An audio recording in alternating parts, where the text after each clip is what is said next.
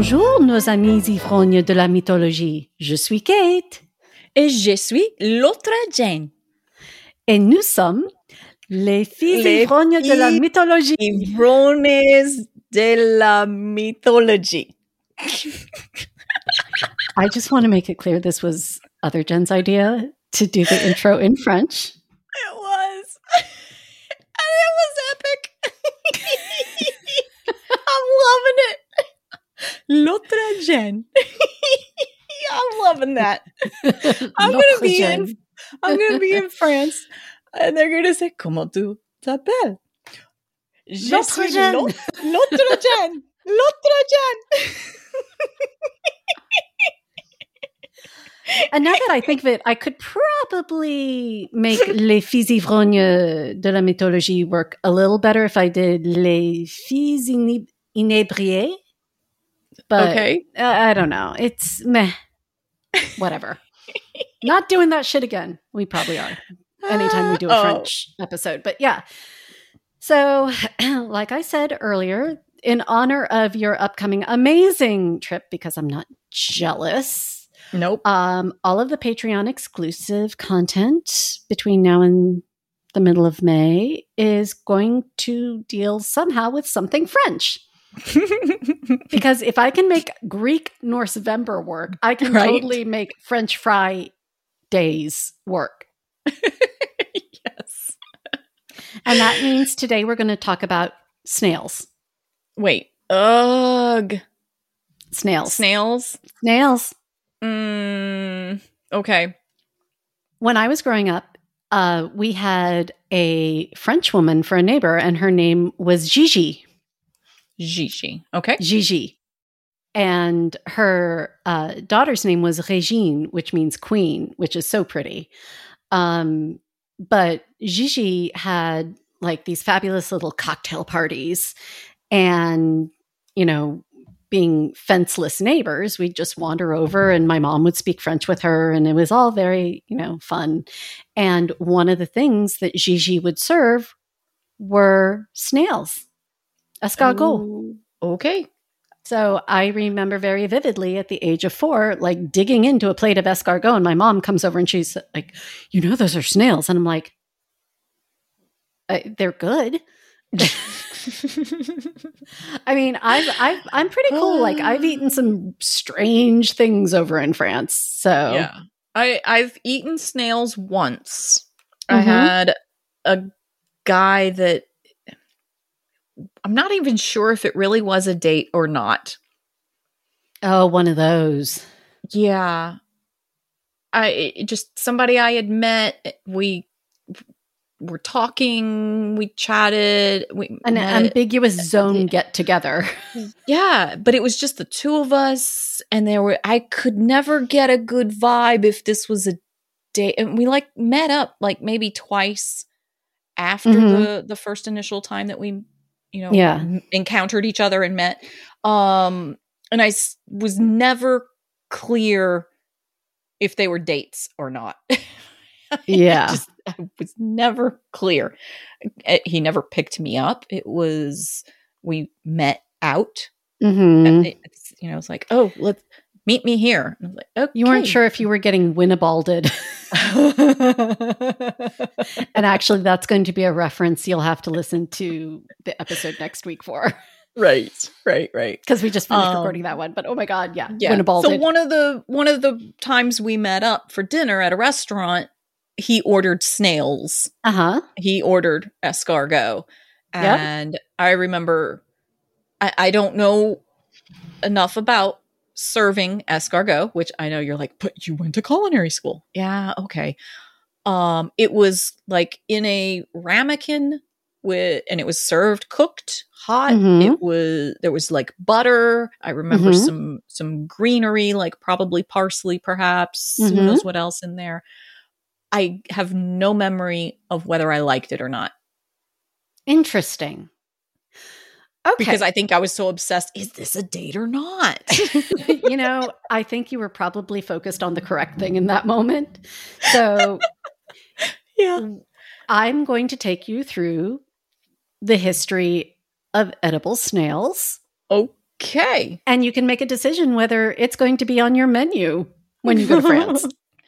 So I'm game. Yeah. But we'll see. Okay. All right. So here we go.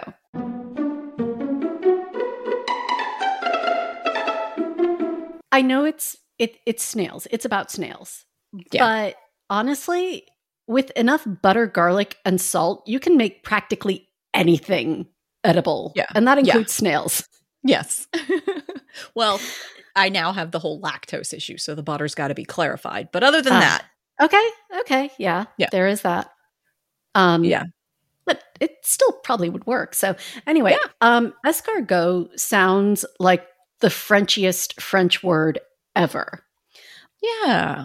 But this particular spelling, Escargot, was only used in this modern form for the first time in 1892. Whoa. The older French word was escargot. And that dates back to the 1500s, and it was just more commonly used then.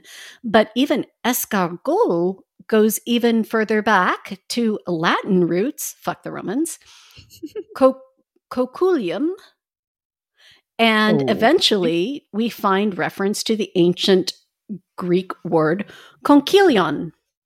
Oh, okay. And so that word, what you have written in the notes here, I see that word. That makes me think of a conch shell. And you're not wrong. Yeah. Because we're going to get there. Oh, I want a gold star. You get 2 gold stars. And guess what? Listener Claire, our Patreon listener Claire, she gave me a roll of gold star stickers. Okay, so you know what you're going to have to do? We're going to have to go and design that sticker notebook. Yes. So people can start collecting their stickers, and you're going to have to start collecting gold stickers and writing down the date you earned each goddamn star. So, yes. Yeah. So this very epitome of weird French cooking actually has its roots in ancient Greece. Yeah, okay. I told you I could make the connection. And most likely, it has an even earlier point in human evolution, because edible snail shells have been found in some of the oldest prehistoric settlements and caves all over the world. Shells, not the snail, but the shell? The shells. Interesting. And they can tell because you'd find a pile of shells next to a pile of bones, next to a pile of carbon, which was, the fire. So, there are certain ways they look at, waste distribution from food right. around a campsite to, I would need to study a lot more archaeology to explain how that works, but I know that's how they do it. So before you go running off to look for your cocktail hors d'oeuvre in the backyard, and by the way, my God, how did I never realize that's a French word? Yeah, hors d'oeuvre or term, French term. Yep, it means outside the main work. Oh my God! Mm-hmm. So hors means outside, around or outside. Around, okay. The D apostrophe is de. Of. And oeuvre means a work, like a work of art. Or, okay. A work, a project, a work, a creation. Oh, wow. So it's outside the main work. The Louvre. Is that how it's spelled? No. The Louvre. Oh, damn. I was close. Excellent elision of phonemes, but no. Because that would have, I can't remember if there is an apostrophe. It could be, like l'hôtel. It could have been Louvre, the project, the artwork. Yes. Come on, work with me. I see where you're going, but yeah. But it's spelled different. The OE it would be OU if it was going to work that way. So anyway. Okay, fine. Before you go hunting in your backyard like a weekend warrior, let's talk about which snails you can eat and which ones would be the last thing that you eat. Oh, okay. So most common land snails, as they are called, aren't poisonous.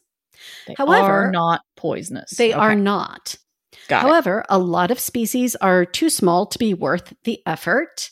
Right. And so what you will see is most of the snail species that are used for food, their shell is about the size of a penny or a 2-cent euro piece, which is the size of a penny. Okay. And the most common edible land snail today is the Helix pomatia, or the red spiral snail. Okay. There's also the little gray, or petit gris. Okay. Cornu aspersa, and one other, whatever, fuck the Roman name, Latin, whatever, that's consumed. So, okay. Yeah, you can go ahead and enjoy the fuck out of those snails. However, if you are walking along the water's edge and get the bright idea to pick up a snail off a rock, don't fucking do it. Oh. Why? Because water snails will fucking kill you. Oh. I mean, they're pretty, but you won't get further than, wow, it's so pretty, before you're dead. Oh my God. For real? Yeah. For real. Like touching? Just you wait, girlfriend. Oh, so shit. I've included a pretty picture of some of the most toxic creatures on the fucking planet. Wait, is it just snails? These are all... I see like the very top, I see red, and I'm like, I'm afraid to scroll. Just scroll. These are the pretty shells that you'd be like, oh my God, that's so pretty. I totally scored, picking it off those the beach. Those are gorgeous. And I know I've picked some of those up in like North Carolina on the beach. Right? At one point. I swear I've seen some of these. Yeah. Yeah, they tend to live in warmer waters. Okay. So these are the shells of the marine cone snail. It is one of the most poisonous creatures on the planet. Like, sit down scorpions, move over cobras, and because when Mother Nature sets out to fuck you over, she likes to do a really thorough job. So she created more than 600 species of toxic cone snail. Holy shit. But you're never going in the ocean again. I mean, I was already squeamish, but yeah. Oh my God. So a live cone snail has something called a radula, which is a needle-like tongue, which is what they use to inject venom. Oh my God. So think of it's literally like the flexible needle tip of an IV. Ugh. And for a creature without a spine, it somehow has the muscular strength to put the force of attack behind it so hard that it can penetrate gloves and wetsuits. So nobody is fucking safe. Holy shit. And if that's not horrifying enough, these asshole snails are all about the overkill. When they are hunting worms and fish, they've been known to eat fish twice their size. And I mean, yeah, like big enough that they can't even drag that fucker back into the shell. So some snails will emit a mating pheromone that tricks sea worms into thinking they're about to get laid and start crawling toward their predator. I'm about to get fucked. Yes, you are, son. Yes, you are. Other snails will produce goddamn insulin that they spray into the water that leaves the fish completely disoriented and drugged out, unable to swim away. Oh my God. But aware enough to know that they're in horrible pain and dying. Yeah, Mother Nature didn't even give these creatures the knockout punch. Like, you're alive and aware and awake. Wow. Yeah. So then, depending on the species, the snail will either opt for the solitary tase and tether technique, or a bunch of them will gang up on larger prey. Yeah, you could be surrounded by a group of fucking murder snails. Oh my God. Move over, murder hornets. Yeah, there's a new whatever this is in town. Oh my God. So Okay. unlike bees who die once they sting you, which was definitely a design fail on the part of nature, these assholes have up to 20 needle tongues in various stages of growth at any given point. Oh my God. Holy shit. So if you scroll down, you'll see. I don't want to scroll down because this fucker's face. Yeah. Oh my God, look at his eyeball. He's like, come at me. Come at me, Britt. Yeah, come at me, brah. Shit. And that's the radula. God. Oh yeah. my God. So the pretty textile cone snail, which, is a fairly nice shell, and fairly common. It's about 4 inches in length. Okay. Has enough venom in its body at any given time to kill up to 700 people in one go. Holy shit. Oh my God. Less than 2 milligrams of venom will kill a healthy 150-pound adult. And for our European metric friends? 70-kilogram adult. Okay. And I actually searched,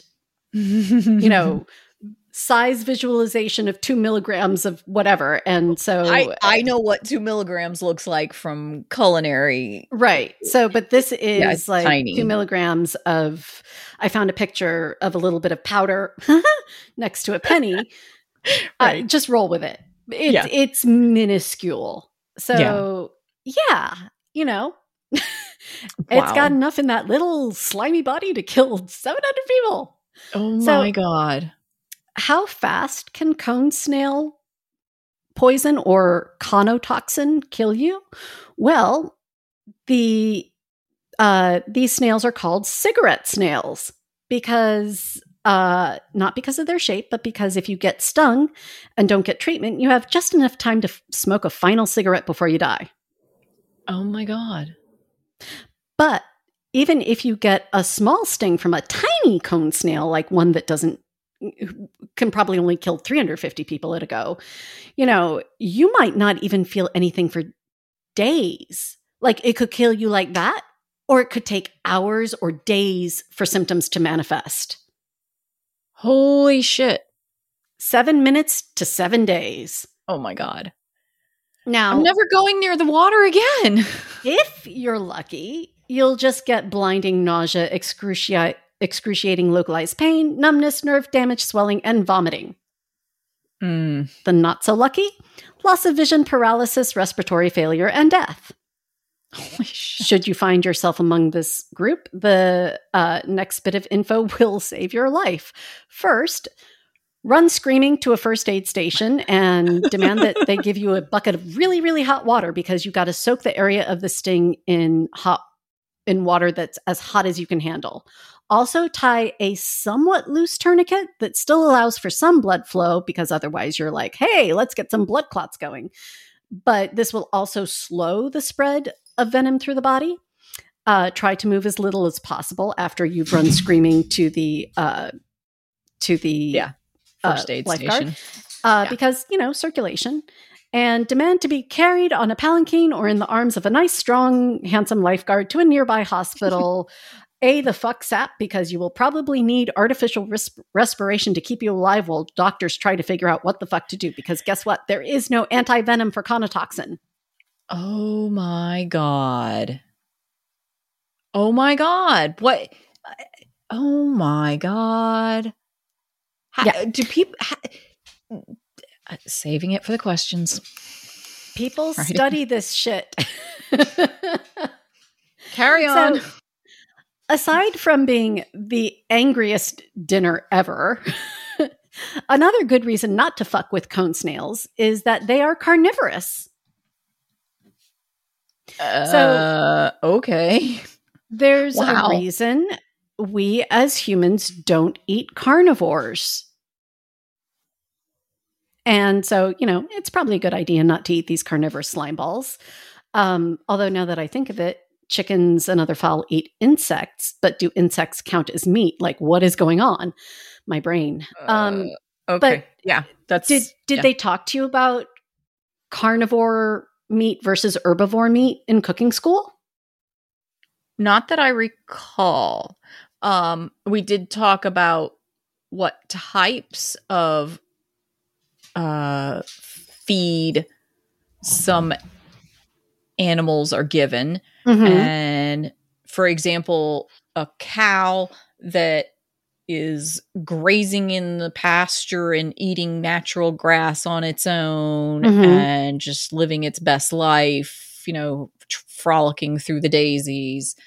The meat from that cow is Mm-hmm. going to taste different from its identical twin Mm-hmm. that is raised on like grain feed that's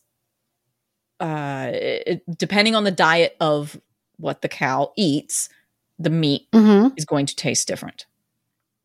And I can tell a difference when I buy grass-fed beef products, Mm-hmm. that the flavor is just more. It's more flavorful. So as far as talking about why we don't eat animals that eat meat,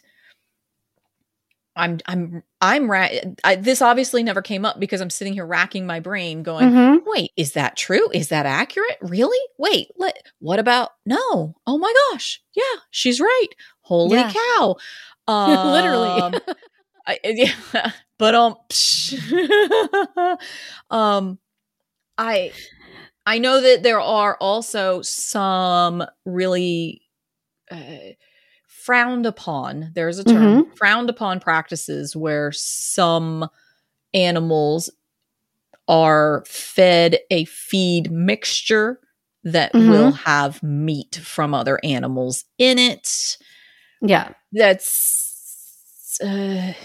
yeah. So I'm not going to go too deep into it, but it is an interesting question because so carnivores tend to have higher levels of cholesterol in their meat and their bloodstream. So the meat's going to have a very different effect on your body than the leaner meats of herbivores. Also, carnivores are more likely to have parasites. So you increase your risk of consuming parasites. Okay. And then also, there's something about the energy conversion and how we metabolize the meat of carnivores versus the meat of herbivores. And we don't get everything that we need from carnivores, or not enough of it. So, plus carnivores require, it's unsustainable to, to not grow them, but I can't think of the word, but to grow them for, livestock purposes. Okay. I thought of a carnivore, shark, or is it not in the same category because it's a water? I think we're talking mammalian carnivores because, we eat fish that eat other fish. This, again, goes to chickens eat insects, like, Yeah. Because I've had a shark snake. Oh my God. Shark steak. Yep. Once. I tasted somebody else's shark steak. I was like, oh, okay, that's interesting. But that was really all that. Yeah.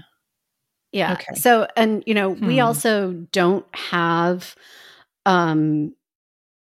certain, like, our human stomach's acid is actually a lot weaker than carnivore stomach acid. So, we don't have a strong enough acid to kill a lot of the parasites and bacteria. So, there are actually legitimate scientific reasons why it's not eating not a good idea to eat carnivores. It's also not a good idea to eat humans because there are studies about why human meat would be bad for you. Because there are people out there who do it. I'm a writer. I have questions, and sometimes you need answers. And I'm glad that I was able to get an answer off the internet without actually having to Right. Yeah. So anyway, while I was reading this about the cone snails, I also just came across something called the stonefish. Okay. Which is the world's most poisonous fish. Wow. But it also, just for good measure, has 2 razor-sharp bones under its eye sockets that it can fucking flick out like a goddamn switchblade. Like you just did to your pop filter. Yes, I did. Yes. And Mother Nature, eat a Snickers or something. Right? Oh my God. So now, because humans are fucking idiots and seem determined to create a zombie apocalypse, scientists are all like, wow, we could use conotoxin in medicines. What? Yeah, these are the same bright minds that are like, well, let's take some toxic tree frogs and other weird killer shit from the Amazon and see if it'll make Viagra. Oh my God. So technically, it's not a terrible idea because the nerve receptor blockage effect, which is what pain is, the nerve blockage effect is 1,000 times stronger than morphine with none of the addictive properties. Oh. Interesting. Yeah. So this is why it's actually not a terrible concept to noodle. Yeah. I'm going to need to see like a couple decades worth of double-blind peer-reviewed shit before I let it near me. Right. Yeah. I mean, it's bad enough that edible snails are a $300 million industry just in the U.S., Wow. And May 24th is National Escargot Day. Oh, wow. Okay. I won't be in France at that point, but. I know. Yeah. But I'm just pointing out that it is the month of snails. So this is why we leave shellfish to the fucking experts and why ocean when there are swim-up bars and pools. Right. So, back to our regularly scheduled French culinary history. Okay. Which really takes us back to the Romans because full fucking circle, fuck the Romans. There was a dude named Fulvius Lipinus. Okay. I want to call him Fulvius Lipid, and you got to admit his name sounds like a gynecological term getting smashed together with hyperlipidemia and a cholesterol medication. Yes. And way back when, he owned about 25 acres out in the countryside somewhere around Rome. Okay. We mostly know about him because Pliny the Elder, and if you cast your mind back to the Pompeii episode, Pliny the Elder was the guy who was too gluttonous to actually get his ass up out of the party couch and leave Pompeii and died there instead. He wrote about Fulvius in his famous book, Natural History. Fulvius was really, really into gamekeeping. I don't think he was the first person, but he was the first person to make a lot of noise about it and have it recorded. I also see him as kind of groundskeeper Willie, even though Scottish, Latin, whatever. But, he really came up with he wrote down and recorded a lot of theories about game reserves and breeding and hunting. And he was very open-minded about it too. He didn't just limit himself to quadrupeds. He also was like, yeah, we can do quadrupods. He set up a sort of scientific snail farm technique. Oh. And this, my friends, is what history truly remembers him for. Literally. Okay. Which just goes to show the wicked are eventually punished by time. My ancestor is famous. What for? Breeding snails.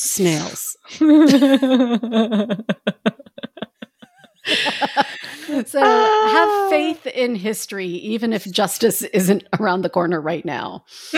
So I'm going to quote directly from Wikipedia for clarity's sake when describing his cochlearia, or snail farm, because that it actually reminds me of a part in the ear. The cochlear, because it's shaped like a shell. Yeah. Okay. A spiral shell. I want not a cone snail. Sticker. I want another gold sticker. Okay, gold fine. Star. two gold stars so far. So the cochlearia were parks surrounded with a water channel to prevent the escape of the snails parked in there. These parks were equipped with an irrigation system that was the predecessor of the current agricultural sprinkler system. Water pipes with a rose-shaped head were placed against a surface in such fashion that the water burst into a fine mist and thus provided the snails with the necessary moisture. So yeah, the ancient Romans had a fucking sprinkler system for their snails. I'm loving this. I'm like, dude, this rocks. Lipanus had a separate park for each snail species, each of which was marketed for specific qualities. For example, he had small white snails from nearby Reate, large snails from Illyricum, medium-sized snails from Africa, and particularly large snails also from Africa, the so-called Solitane, which were very prolific. Dude's a Ravenclaw. Yeah. Now, as anyone who has studied the Romans knows, there isn't a single Roman who can't help but butt in with his opinion on recipes and the best way to prepare certain dishes. Like, there are literally like reams and reams of papyri that they found where it's like, well, it's debates about how to prepare a fish. Oh, wow. So, yeah, Fulvius was no different. Snails literally are what they eat. So Fulvius started them off right by feeding them his own personal formula based on boiled wine, corn flour, and herbs. Interesting. Yeah. So when he was ready to start cooking the snails, he first put them in a jar with air holes in the lid. And in the jar, he put milk, salt, and bread. And he had to change out the milk every day so it didn't go bad and end up killing the snails. Right. He did this until the snails were literally too large to fit back in their shells. And then he either grilled them. So they come out of the shell and... They feed and feed and feed and keep feeding. Oh, It's like the darker side of foie gras. Yeah. Yeah. Okay. So then he either grilled them over a fire or fried them in a pan, serving them with herbs and sauces. Okay. So Fulvius became so freaking successful with this snail thing, he had to start importing snails to meet the market demand just in Rome itself. He even set up a ferry service to deliver the slimy little beasts regularly from farms in Sardinia, Sicily, Capri, and the Spanish and North African coasts. Wow. So quite the entrepreneur. It literally. Another one of his little snail treats that he served visitors was a leaf of lettuce, 3 snails, 2 eggs, spelt mixed with honey and snow. Snow. Where's he getting snow? I don't know. But all I can see is a lettuce taco with snails inside. But then I found another snail recipe as reproduced and adapted from Marcus Apicius. Apicius. You got me. I think, Marcus. Well, actually, so he was a 1st century Roman gourmand, and they collected his recipes into a 5th century CE cookbook. Wow. Yeah, there's literally a Roman cookbook from the 5th century CE. Very cool. I found this following recipe from that book on this guy's blog and channel called Pass the Flamingo. It's fabulous. Pass the Flamingo. Pass the Flamingo. He talks about all kinds of like weird food from all over the world and history. Wow. Okay. So about 12 land snails, 2 tablespoons of olive oil, 2 tablespoons of fish sauce, 1.5 teaspoons of ground black pepper, 2 2 teaspoons ground cumin, crusty whole wheat bread, and butter lettuce. Wow. So you remove the snails from the can, rinse them in cold water, pat them dry, heat the olive oil over medium heat, and add the snails and stir for 2 to 3 minutes. Add the fish sauce, pepper and cumin. Cook for a little longer. Total time should be 7 to 10 minutes, not too long. Otherwise, snails will get rubbery, and I'm out of here. Serve hot with sliced bread and lettuce. He gave it IX out of X. Oh my God. That's hysterical. So, he wrote Roman numerals to give it 9 out of 10. Oh my God, I love that. So snails have ever since made on and off appearances in cookbooks throughout the Mediterranean and everywhere Roman occupation reached. Looking at you, Germany and Britain. Often they were the last line of defense against starvation because snails are surprisingly high in protein and super low in fat. Oh. Why is it that everything that is good for you is a fucking snail? Yeah. So just like broccoli rabe was the food of peasants because they can't afford to waste shit until some chef got bored, desperate, ran out of lettuce, snails remained an under-the-radar food item until 1814, when a young chef by the name of Marie-Antoine Carême turned to snails to save the relationship between France and Russia. Yep. And this was 2 years after Napoleon tried marching to Moscow in the winter. Didn't go well for Napoleon, but it also didn't exactly endear the French to the Russians. Right. So there was this bigwig French diplomat at the time who was the most slithery Slytherin that ever slithered. His name was Talleyrand, and he was the foreign minister under the Revolution, Napoleon, and the brief restoration of Louis XVIII. He flipped sides faster than a crêperie. And as we should all know by now in life, the best diplomacy is always accomplished with really good food and even better booze. Oh, yes. To that end, Talleyrand hired Carême, and interestingly enough, Carême too managed to survive and flourish through the same chaotic times. He was born in utter poverty in the slums of Paris, and the slums of Paris back then were fucking slums. Yes. Horrible. Yeah. But he managed to get a series of apprenticeships under a series of bakers and pastry chefs.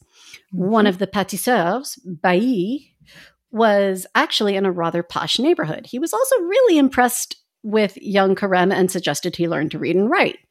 So with whatever time off he had, Carême would go to the Bibliothèque Nationale and read books on anything from art to architecture to history. He then unleashed his imagination on poor, unsuspecting pastry and marzipan. Yes, he did. His cakes would replicate palaces, pagodas, or ancient Greek fucking ruins. Yep. And I have some pictures from the illustration plates of his book. Yes. Yeah, he was, stop me if I'm getting ahead of you, but Carême is the father of grande cuisine. Basically, he was the one who really is credited with going overboard, over the top with presentation and the fanfare. He also contributed a lot of stuff with, like, you mentioned this yesterday when we were talking, the uniform. Mother sauces. He started the mother sauces, and then I've just blanked out the name of the other guy.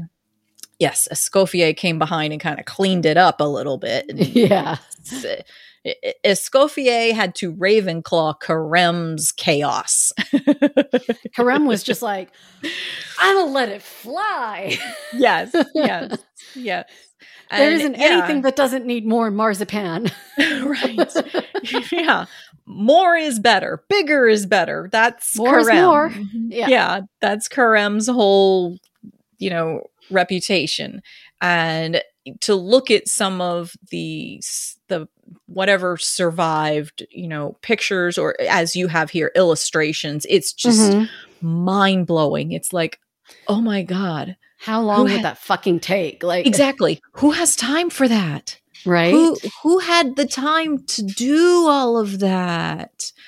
I mean, if you think of like the grandest and most intricately detailed wedding cake for us in the United States, that's probably the one culinary thing that has the most artwork to it and presentation on a grand scale. Yep. He was doing that with dinner. And it was just like, wow. Okay, dude, chill. And that's where Escoffier came in and is like, okay, boy, take a Prozac. We don't need 2 soup courses. Right. Take a chill pill. Rein it in. Here's some ADHD meds. Let's kind of make this a little more functional, a little more accessible. There's a better word. There you go. So we did a little quick pause real quick and I went and grabbed my book. Magic. Because I just couldn't resist going and grabbing the book. And it's so the dates for Antonin Carême are, I'm saying that with a Spanish accent, aren't I? You were laughing at me earlier. Marie-Antoine Carême. Marie-Antoine. But they also have in parentheses Antonin. Yeah, I mean, that's Carême. more like a little nickname, but he was literally given the male version of Marie Antoinette's name. Right. And so he was... made it kind of awkward during the revolution, but whatever. He was... the dates next to his name are 1783 to 1833. And so he was an author and he wrote and illustrated a lot of still considered important texts in the culinary arts. And he was known as the Cook of Kings and the King of Cooks. So he was the master of French grand cuisine and just, But, I'm like, God bless us. Auguste Escoffier coming behind and like trying to make sense. Escoffier probably had a spreadsheet. Either that or some pottery. Carême had nothing. Carême was like, whatever. He had a wall of Post-it notes. Carême would be like the serial killer string.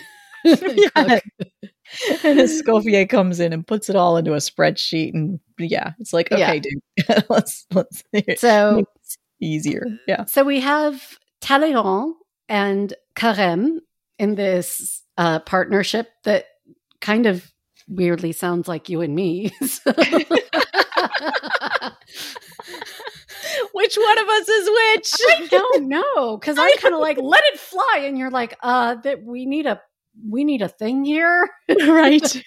So anyway, what was happening at the time in 1814 was Tsar Alexander I of Russia was visiting France at the invitation of the French, who were trying to do a big old, sorry about trying to invade, but that was last government, so we cool now, kind of diplomatic effort.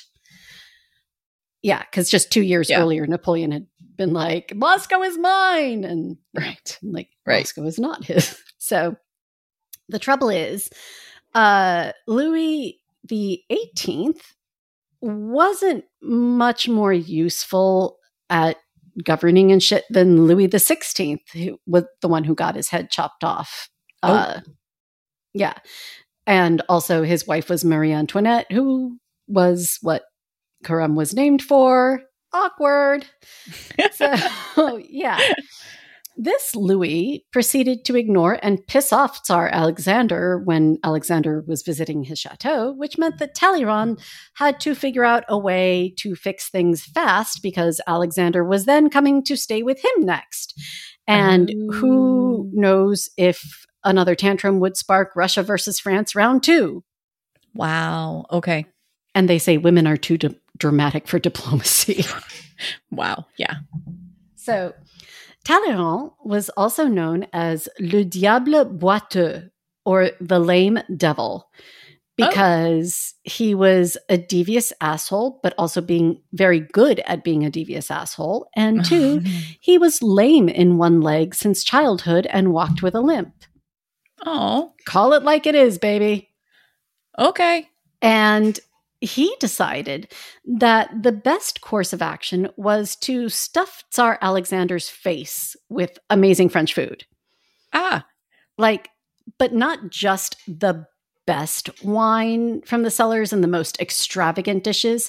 Talleyrand came up with the idea of giving the Tsar an experience of something he'd never eaten before. Enter Carême. Yes. So who could he turn to in that moment? It would be the crème de la carême. I did it. You knew I was going to find a way to do it. So he was the master and personal chef to Talleyrand. Sort of.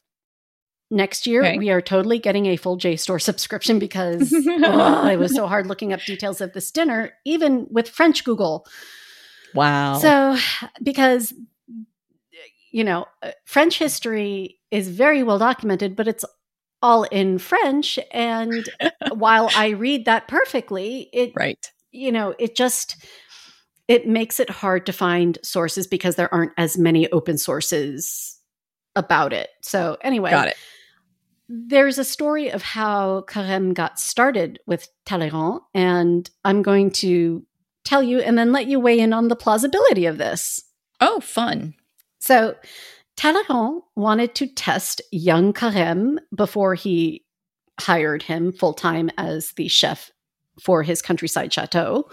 And so he asked him to design a year's worth of menus for his chateau in the country, using only local and seasonal food and never repeating the same meal twice. Oh, shit.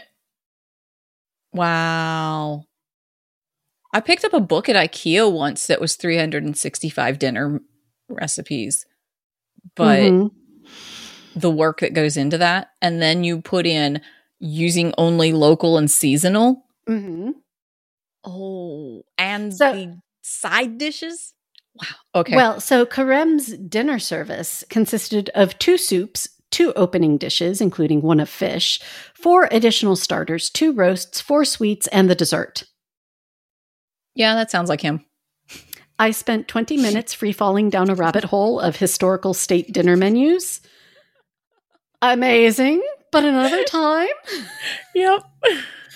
But yeah, like when you said Carême was just like a solid wall of Post-it notes, I'm like, yep, that is what this is.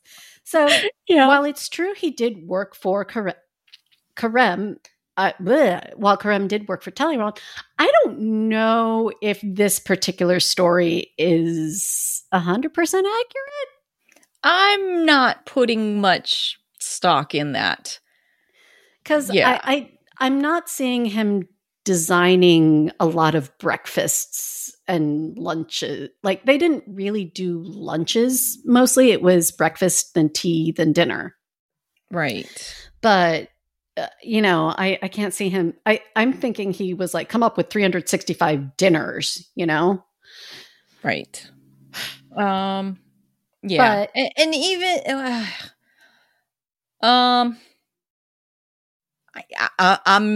I would want more information on the sources of this. Yeah. I'm calling urban legend. Yeah. See, I want to read like the original French sources on this, but I can't fucking get at them because I need JSTOR. Anyway, so Carême's career really took off when he worked for Talleyrand, and he definitely did work for him, but there is some debate about just how long he did and whether he moved on to kind of become more of a freelance or consulting chef while running his own pastry shop in Paris. So, he was side gigging, maybe. Yeah. I don't know. Yeah. I mean, he's credited as being, as working for, he was chef too. You mentioned Talleyrand Alexander here. the First. Yep. He was also, he worked for Prince Regent of England, who became King George the Fourth. Yep. As well as Baron de Rothschild. Yep. I don't know who that is, but he banker. Oh, okay. I think. Well, given that time period, I know that they did early 1800s. Yeah, 1800s. Live Googling. He was a British banker and politician. Okay. Yes. Yeah. So, yeah. Also, champagne. Yes. So, anyway, he could have been working for Talleyrand in 1814 when Tsar Alexander came over for dinner. Or I found another source that said, I actually found two sources that said the glory really goes to a Burgundian man by the name of Anacreon, who was working as the chef for him. I don't know. Okay. See what you think after this next little bit. Okay. So one of the novelties that Talleyrand's chef proposed for the menu was an hors d'oeuvre dish similar to the Burgundian countryside peasant dish, but not something that regularly graced the tables of any nobility. Les escargots de Bourgogne. There's that word escargot again. It's the classic recipe we know now: butter, garlic, salt, parsley. Yep. All things that are very accessible and in good supply to peasants all over. Recipe that I apparently had when I was on the Is This a Date? Yep. So, whether it was Carême or Anacreon or Carême consulting with Anacreon, don't believe the last minute legend of Talleyrand comes up to chef and is like, oh my God, we've got to fix the relationship with Tsar Alexander the First. So we got to come up with a really creative dinner. And the chef goes back and he's like, oh, there's nothing in the pantry. What am I going to do? Oh gosh, look at those snails over there. It could be kind of fun. Let's cook them and see what happens. That didn't happen. Right. It takes several days to purge snails, even before you want to start to cook them. Remember Fulvius? Right. So either they had some advanced warning, or more likely there was always 1 or 2 jars of snails in some stage of purging. Oh, see, that makes sense there. Yes. Okay. And, it was a Burgundian recipe, Escargot de Bourgogne, and Anacreon was from Burgundy. Okay. I don't know. I'm open. I don't have a dog in the fight. Right. Same. Yeah. So, but surprisingly, the snails were a smash hit with the Tsar, who declared them to be marvelous. Now, just remember, vodka notwithstanding, Russian cuisine involves pickling everything that can be pickled and relying heavily on beets. So, snails, probably a nice change of pace. But right. The fragile treaty between the two countries was safe. Okay, so here's a possibility. Mm-hmm. What if it was Carême, and this is how Carême ended up working for Alexander? I'm open Alexander to that. Could have plucked him away from Talleyrand, whatever his name is. Talleyrand.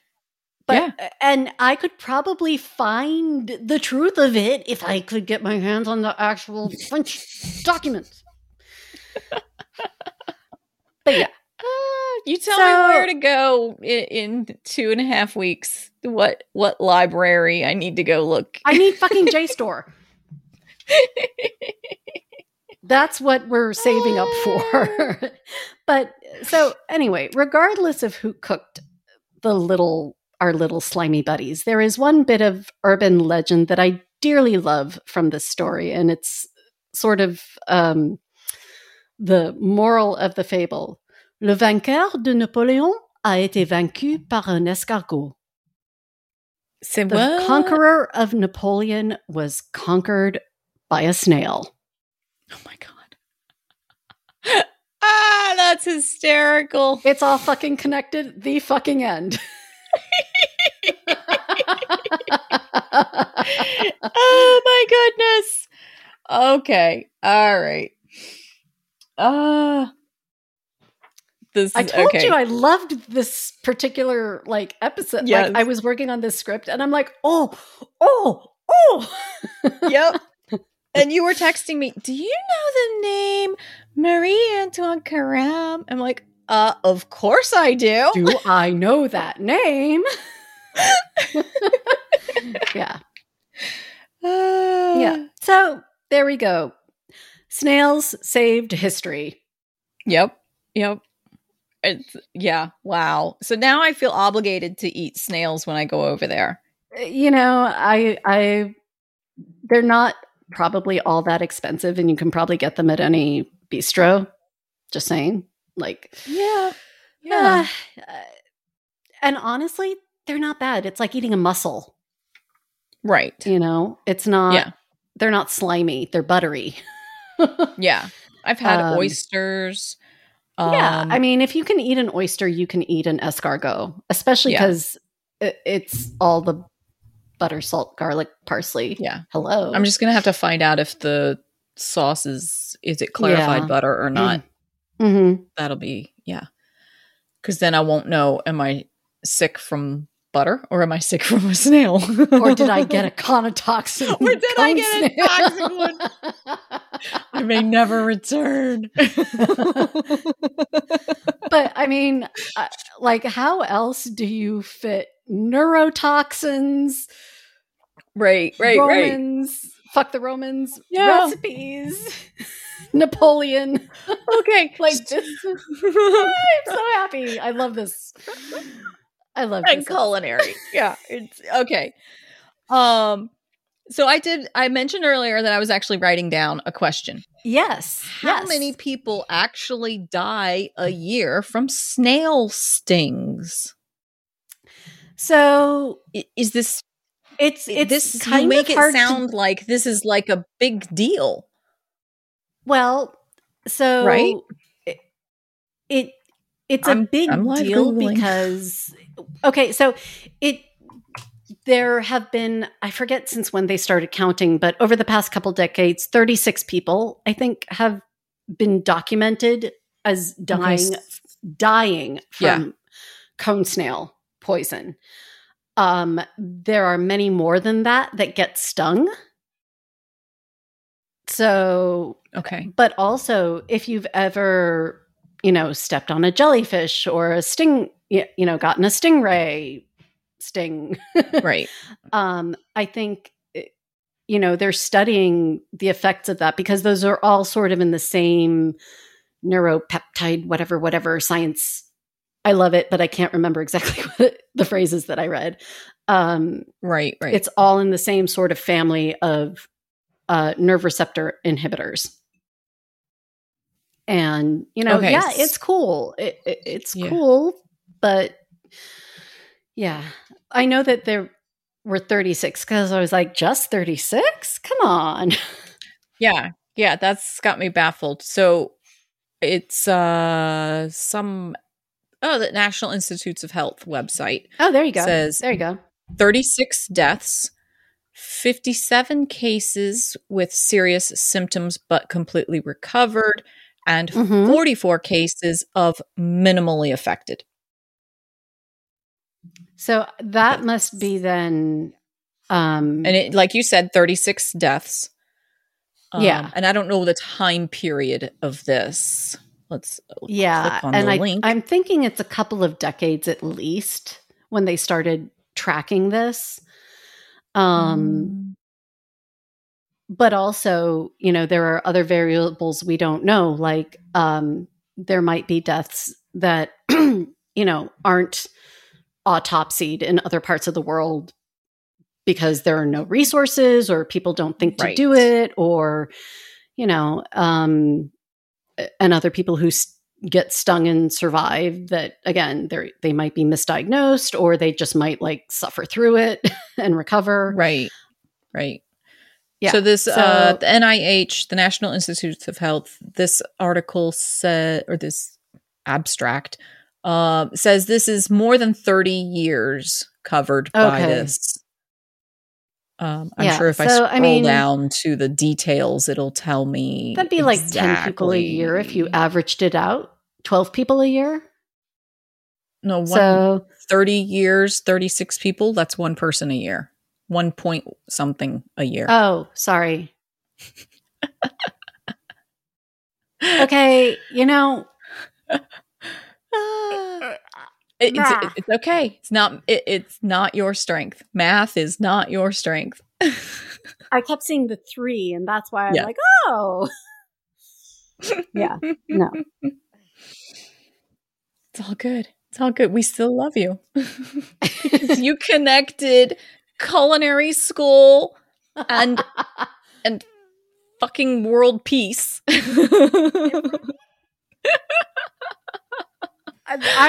This is why I'm like, what the fuck are they teaching in schools that are turning people off of history? Yeah, this is the stuff that, yeah, because, exactly. I mean, this is how our reality is. Like, everything's fucking connected. Yes.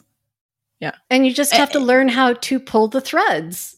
Right. And there are newer curriculums that are exploring the teaching of history in a bigger perspective that brings other stuff together. Mm-hmm. Like at the high school where my kids were, Lucy graduated from, and where, holy crap, Violet starts in the fall. I don't know how the hell that happened. Whoa. Yeah.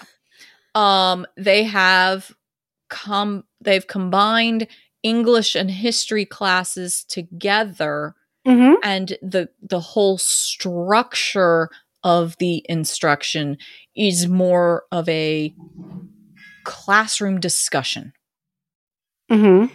Teacher gives a topic, and the class breaks it down. Yeah, I mean, that's great for developing critical thinking. Exactly.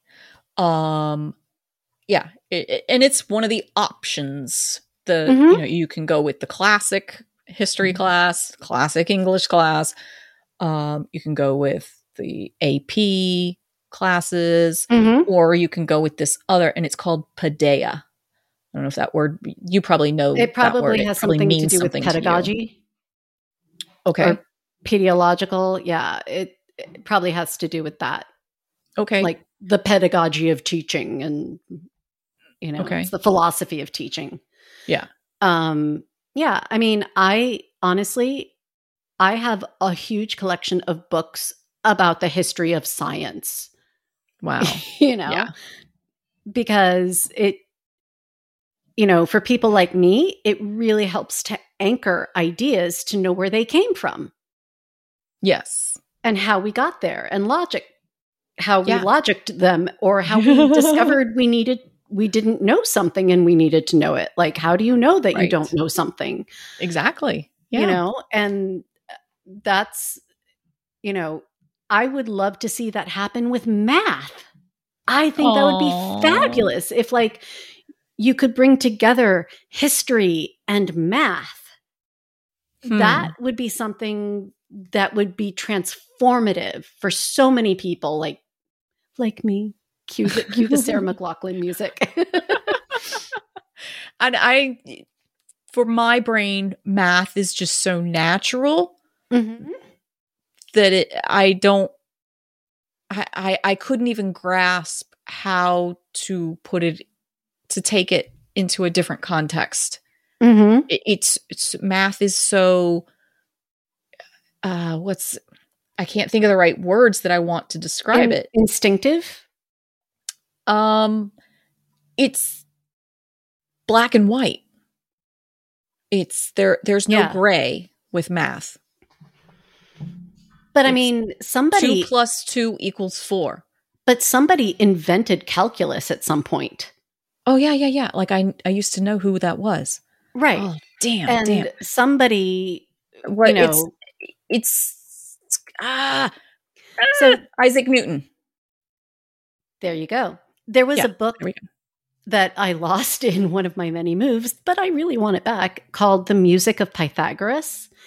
Mm-hmm. And it's by this woman, Kitty Ferguson, who is a master of taking either astronomy or science or math and smashing it together with history and showing us how it actually all works and comes together.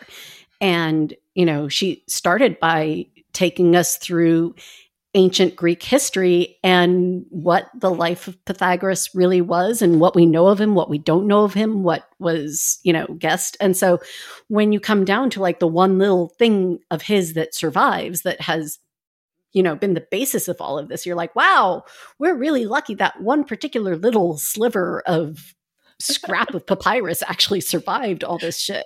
Right. And, but she does it in a way so that it's more narrative and conversational, so that I'm like, okay, I understand. I don't need numbers to understand this. I need words. Right. Yeah. But, and the Google search results are suggesting that there are evidence or instances, research, whatever you want to call it, that calculus, the theories did exist prior to Isaac Newton and this other guy, Gottfried Leibniz. Those are the two names most associated with calculus, but there is evidence of it before those two even came around. The history of zero. Like, okay, see, you're putting a rabbit hole in front of me that's really hard to back away from. Yeah, I want to nerd out on that rabbit hole.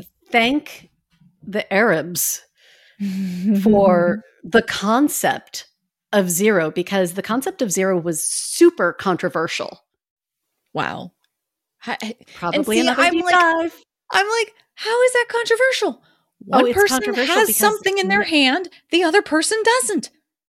But the other person has nothing. Nothingness, of absolute nothingness, flew in the face of established religion at the time. We're talking around the time of Walpurga. It's all connected. Damn it. Walpurga will be the main episode coming up. I actually think I think the zero is going to have to be a collaborative one, because you're going to have to take the math side of it. Yeah. That'll be a while though. I got to recover from tax season. we got to get you over to France first. So let me look at because I actually put together a timeline of the episodes I'm doing for your French Patreon. Yes. So we are going to talk about ancient Paris next week. Oh yeah. Très bien. Très bien. Très bien. Okay. Bien. Bien. Not en. The dude in Duolingo. The dude in Duolingo says bien. Très bien. He's a bear. In Duolingo is a dick. He's a bear.